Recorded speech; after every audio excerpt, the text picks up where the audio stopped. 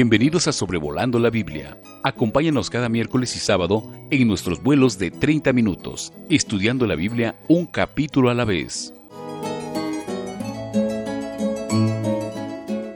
Saludos a todos, espero que cada uno de ustedes se encuentren muy bien y que Dios les está ayudando y guiando en todo. Qué bueno que continúan teniendo este interés y deseo de poder aprender de la palabra de nuestro Padre. Y vamos a hacerlo el día de hoy en este episodio 186 al estudiar juntos Deuteronomio 31. Así que le invito a que, si no lo ha hecho, pueda pausar este episodio y pueda leer los 30 versículos de Deuteronomio capítulo 31. Moisés va aquí a hablar a Israel por penúltima vez, por lo que vemos registrado en las Escrituras. En el capítulo 32, en el capítulo que sigue, él les va a enseñar el cántico del que vamos a hablar en este episodio, porque se menciona aquí en nuestro capítulo. Y en el capítulo 33 será la última vez que él le dirija la palabra a los israelitas al bendecir las tribus. Y en este discurso que él da en este capítulo 31, sus palabras son dirigidas a tres grupos distintos. En los versículos 1 a 6, él instruye a toda la nación. En los versículos 7 a 8, él instruye a Josué. Y en los versículos 9 a 13, el discurso, su mensaje es dirigido a los sacerdotes. Y en esta ocasión sus palabras comienzan hablando sobre el hecho de que él ya tenía 120 años y que ya no podía salir ni entrar y que Dios le había dicho que no pasaría el Jordán. Hemos notado anteriormente que al considerar el hecho de que Moisés vivió 120 años, su vida se puede dividir como la divide Dios en su palabra, en tres etapas de 40 años. Primero lo encontramos en Egipto, después lo vimos solo en el desierto, y en estos últimos 40 años lo encontramos también en el desierto, pero pastoreando a Israel, el pueblo de Dios. En Éxodo aprendemos que Moisés tenía 80 años cuando él inició con esta gran responsabilidad.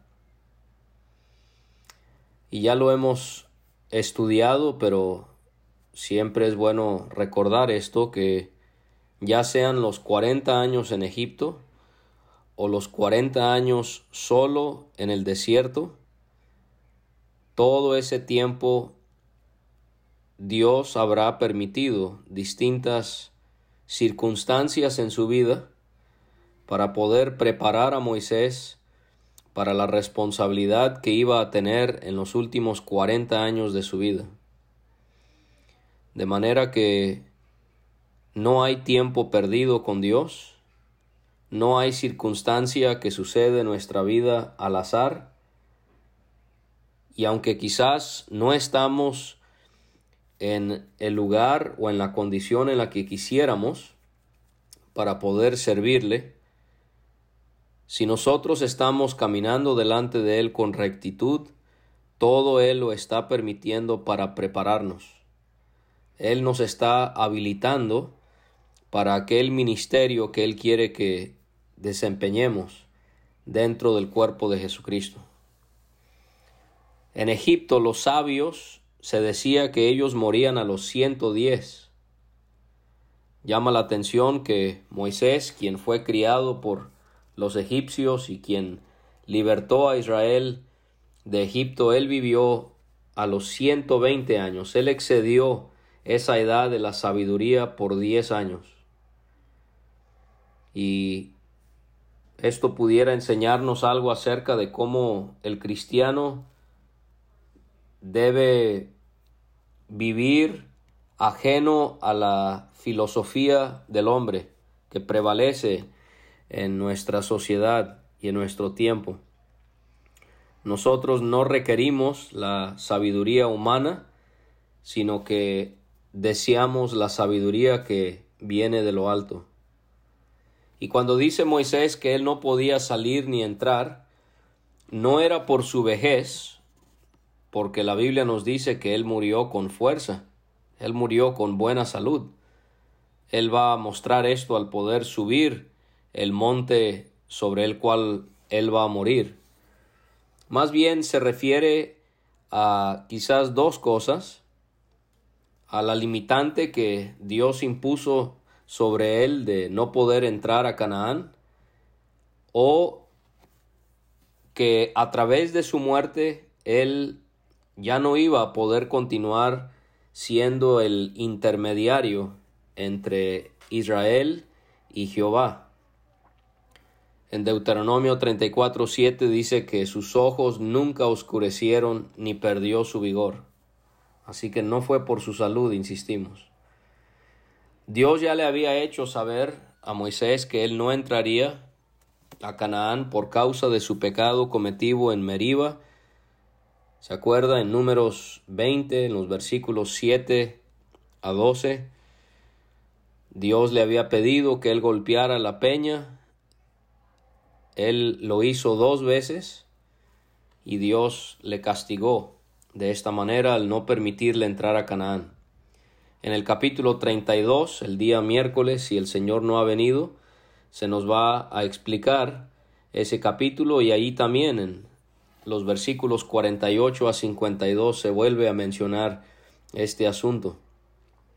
Pareciera riguroso que Dios haya determinado esto para Moisés,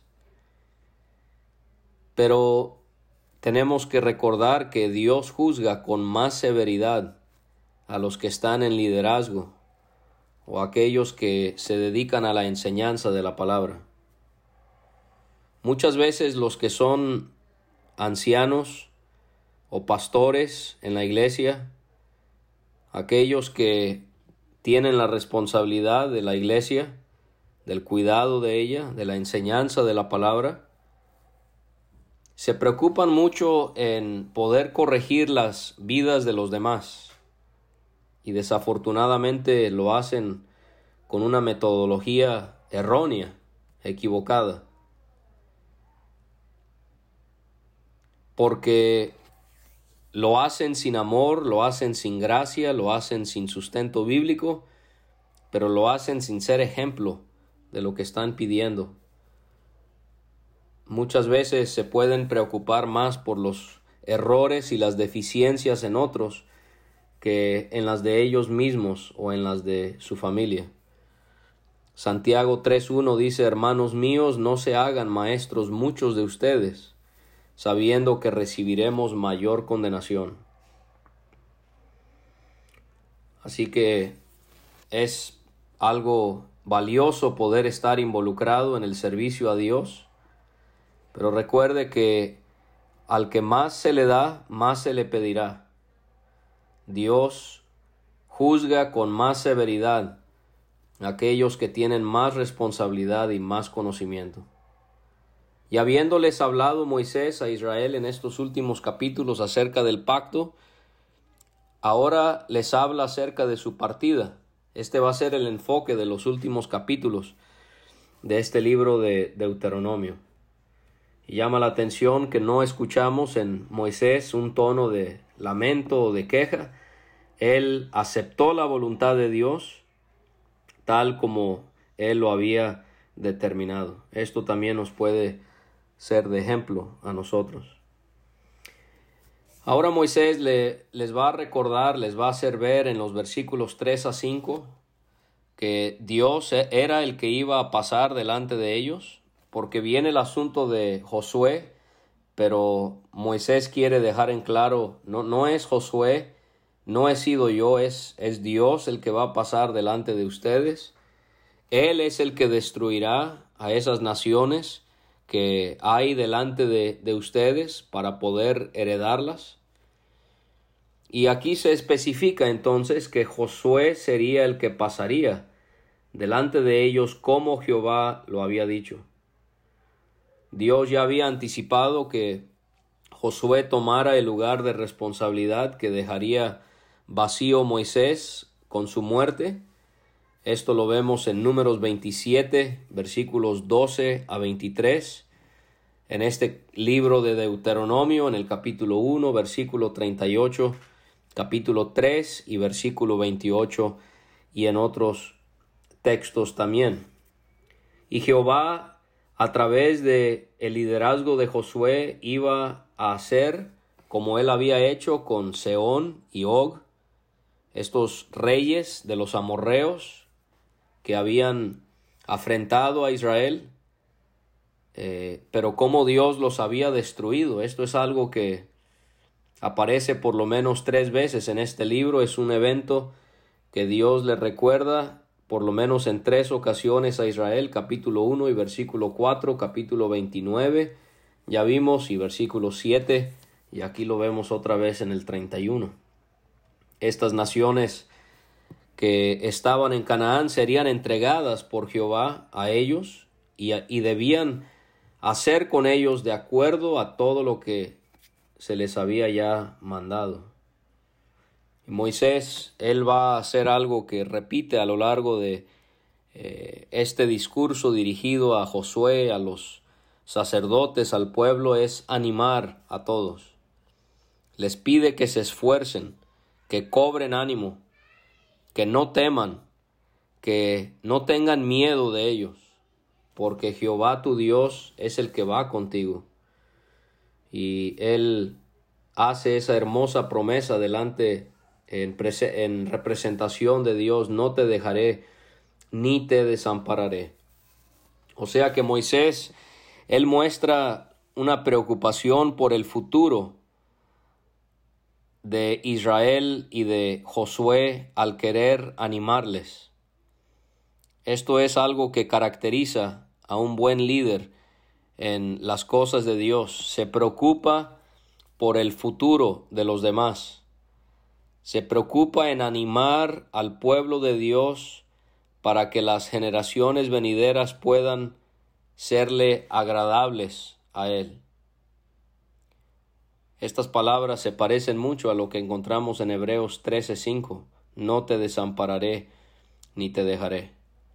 Moisés, él mandó a llamar a Josué y le dijo en presencia de todo Israel, y ahora el ánimo es para Josué: esfuérzate y anímate, porque él iba a ser el que iba a hacer a Israel entrar a la tierra que Dios le había jurado a sus padres que les iba a dar, y Josué sería el que les iba a hacer heredar esta tierra.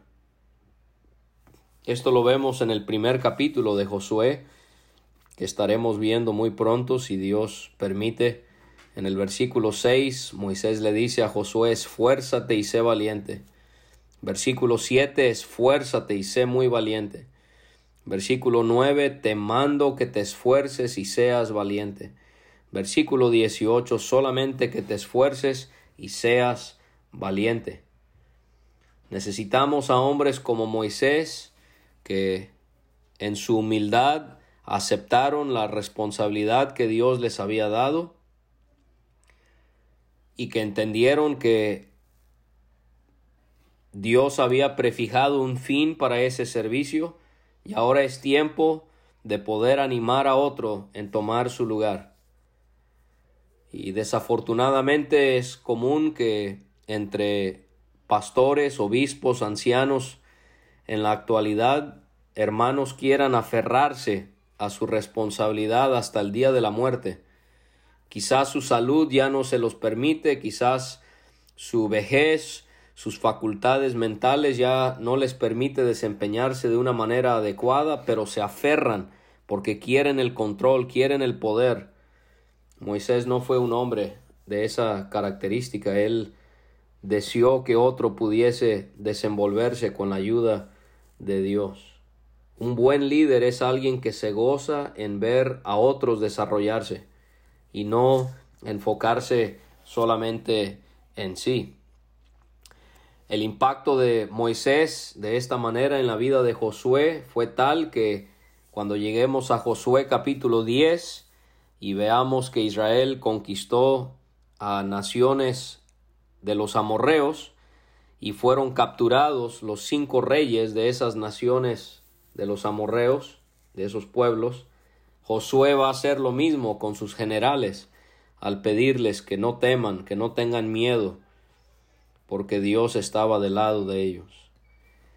Este asunto de Josué haciendo heredar a Israel su tierra debería llevarnos en nuestras mentes a Hebreos 4, donde vemos que nuestro Señor Jesucristo está por encima de Josué, porque Él sí nos hará entrar a nuestro reposo.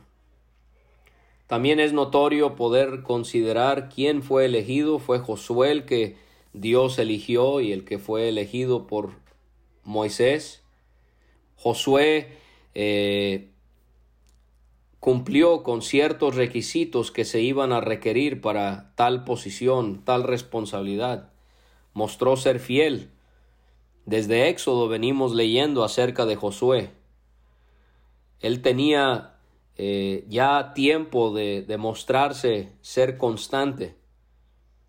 Y cuando vamos a dar responsabilidad en la iglesia, debemos de dar responsabilidad a alguien que se ha mostrado ser fiel.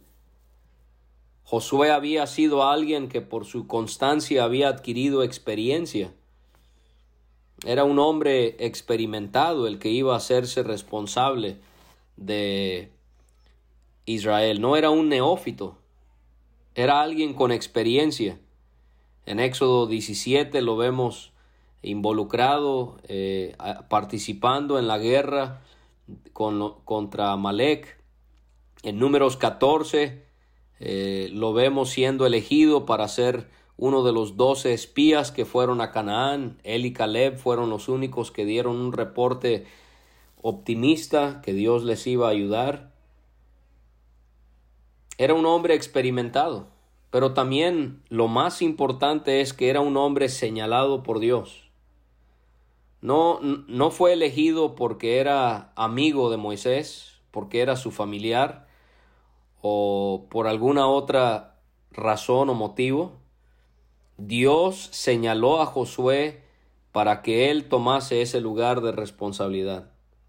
Y qué lamentable es cuando en nuestras iglesias diáconos o pastores son reconocidos a dichas responsabilidades porque tienen un alto grado de educación, porque son de un cierto tipo de color de piel y de ojos, porque son yernos de fulano de tal, porque son hijos de mengano. Estas cosas jamás deberían de ocurrir entre nosotros. Hacemos esto y después nos preguntamos por qué hay tantos conflictos y tanta falta de bendición entre nosotros. Hermanos señalados por Dios necesitan ser señalados por la iglesia para tener alguna cierta responsabilidad. Y todo esto permitió que el pueblo reconociera a Josué. No leemos que alguien se haya quejado, que haya alguien con alguna un comentario negativo en cuanto a esto. Todo se dio. ¿Por qué? Porque Josué mostró ser el hombre ideal. Josué necesitaba estas palabras de ánimo porque él iba a enfrentar todo tipo de adversidades. Y hermano y hermana, si usted va a querer servir a Dios de una o de otra manera, asegúrese de esto: usted va a sufrir, y mucho. y usted va a necesitar el apoyo de Dios y el apoyo de aquellos que estén dispuestos en animarle. Así que, hermanos, animémonos los unos a los otros. Ya dejemos atrás las críticas, ya dejemos atrás las competencias, las envidias, los celos, las iras. Es tiempo de que podamos fomentar el carácter de Bernabé, ese hijo de consolación que consolaba, que animaba, que seamos como Moisés, animando a todo mundo, que Dios les iba a ayudar, que no los iba a desamparar y que por lo tanto podían animarse y esforzarse. Estas palabras se parecen mucho a lo que le dijo David a su hijo Salomón cuando él iba a reinar. Anímate y esfuérzate, en primero de Crónicas 28:20. Y manos a la obra, no temas ni desmayes, porque Jehová Dios, mi Dios, estará contigo. Él no te dejará ni desamparará hasta que acabes toda la obra para el servicio de la casa de Jehová. Ahora Moisés, él va a tratar el asunto de la copia de la ley que él había escrito. Se la dio a los sacerdotes. Ellos representan la autoridad religiosa en Israel, y a los ancianos, quienes eran la autoridad civil en dicha nación. Ya sea que esto se refiere solo a Deuteronomio, a los 5 libros de la ley, hay una copia que es dada para las generaciones venideras. Moisés o Josué habrán escrito la última parte que detalla la última parte de la vida de Moisés. No hay razón por la que eso sería imposible, ya sea que Dios se lo haya anticipado a Moisés o que Josué haya sido o algún otro que haya terminado de escribir los últimos capítulos de este libro. Y Moisés les pide que cada 7 años, en el año de la remisión, en la fiesta de los tabernáculos, se leyera la ley. Esto lo vimos en el capítulo 15, este asunto del año de la remisión, que cada 7 años se perdonaban las deudas. Esto sería como lo que ocurrió en los días de Esdras, cuando él en Nehemías capítulo 8 leyó la ley de Jehová. Y en este año de la remisión, cada 7 años, sería el mismo tiempo en el que se celebraba la fiesta de los tabernáculos anualmente. Ya estudiamos acerca de este evento significativo en Israel en Éxodo 23, Éxodo 34, Levítico 23 y aquí en Deuteronomio capítulo 16, cuando por una semana ellos moraban en enramadas. Era propio, ¿no?, que se leyera la ley en celebraciones que tenían que ver con la compasión, personas perdonando las deudas a los demás, y con la gratitud, Israel dándole gracias a Dios que ellos habían sido sacados de Egipto para morar en Sucot, o en esa palabra que significa enramadas, tabernáculos, y cómo Dios les había dado un lugar donde morar porque iban hacia su tierra prometida. Tristemente, pareciera que esto no se obedeció. Por lo que leemos en la Biblia, se leyó en Josué capítulo 8, y después, dentro de 500 años, se volvió a leer durante el reinado de Josafat en 2 de Crónicas 17, y después, dentro de 250 años, en los días de Josías, en 2 de Crónicas 34. Pero lo que podemos resaltar aquí es que cada 7 años, en el año de la remisión, en la fiesta de los tabernáculos, se leía lo mismo, no tenía que ser actualizada. Y así nosotros también con la palabra de Dios. Jamás caducará la palabra de Dios. Siempre está al tiempo, siempre es de provecho, no importa en qué época de la historia humana vivamos. Y al presentarse todo Israel delante de Jehová su Dios en el lugar que él habría de escoger, tenían que leer esta ley delante de todo Israel a oídos de ellos. Aquí podemos aprender algo acerca de la primacía, la prioridad que debería de tener la palabra de Dios cuando nos congregamos. La Biblia debe de ser lo que domine nuestras reuniones, no la palabra del hombre, sino la palabra de Dios. Debemos siempre comenzar nuestra prédica leyendo las Escrituras. Y este asunto de leer un versículo por aquí y un versículo por allá, no considero que sea provechoso. Tómese una porción, léala, explíquela para bendición del pueblo de Dios.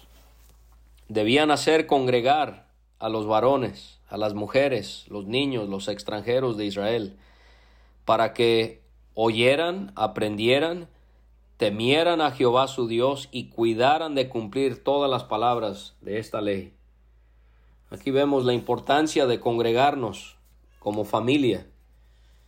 Le doy gracias a Dios por el hogar donde yo me crecí, que Dios me haya dado padres, que reunirnos como familia no era una opción. No es que si es que vamos a ir, vamos a ver si vamos a ir. No, yo sabía que era una obligación en el hogar en el que yo crecí. Ya vimos en este libro de Deuteronomio la importancia de la enseñanza de las Escrituras en casa. Debemos de estarle enseñando a nuestros hijos la palabra, pero aquí vemos la importancia también de que ellos estén cuando esté congregado el pueblo de Dios. Entonces, lleve a sus hijos a las reuniones de la iglesia desde que nacen. No les dé la opción. Ya cuando tengan 16, 18 años y no tienen esa costumbre, va a ser demasiado tarde. Y así nosotros en nuestras reuniones en la actualidad debemos desear que sucedan estas 4 cosas. Que el pueblo del Señor pueda oír, pueda aprender, pueda temer. Jamás deberíamos irnos de una reunión diciendo qué grande predicador, qué conocimiento tan vasto tiene tal persona. Debemos irnos humillados delante del Dios tan sublime, tan majestuoso, tan glorioso a quien servimos. Y debemos también irnos con el deseo de obedecer. No debemos congregarnos por mera costumbre, sino para que sea de gran bendición a nuestras vidas. Cuando vaya a la reunión, ponga atención a lo que se está diciendo. Ese no es el tiempo para planear lo que va a hacer el día siguiente, para leer lo que no ha leído en el día. Usted va a la iglesia para nutrirse, para alimentarse de la palabra de Dios. Y los hijos de ellos, o sea, las generaciones venideras que no supieron, que ellos también oigan y aprendan a temer, a respetar, a reverenciar a Jehová su Dios todos los días que vivieren sobre la tierra donde van, pasando el Jordán para tomar posesión de ella. Esto lo vemos en el Salmo 78:5. Él estableció testimonio en Jacob y puso ley en Israel, la cual mandó a nuestros padres que la notificasen a sus hijos. Esto debe de ser algo generacional, la transmisión de la palabra de Dios de generación en generación, nuestros hijos, nuestros nietos, nuestros bisnietos, etc. Jehová le dijo a Moisés que se había acercado el día de su muerte y que debía llamar a Josué. Tenía que esperar en el tabernáculo de reunión para que le diera este cargo. Dios se presentaba allí cuando él iba a hacer anuncios especiales. Éxodo 25, Éxodo 29, Éxodo 33, Números 11, Números 12. Usted puede ver ahí distintos ejemplos. Y entonces Moisés y Josué fueron y esperaron. Josué, él ya había mostrado una atracción a la presencia de Dios, porque en Éxodo 33:11 leemos: el joven Josué, hijo de Nun, su servidor, nunca se apartaba de en medio del tabernáculo. Qué buen ejemplo es Josué. Y Jehová se apareció en el tabernáculo en la columna de nube, la cual se puso sobre la puerta del tabernáculo. Esta es la única vez que se menciona esto en el libro de Deuteronomio. El hecho de que se haya aparecido la columna de nube, quizás por la importancia, ¿verdad?, del señalamiento de Josué como guía para el pueblo de Dios.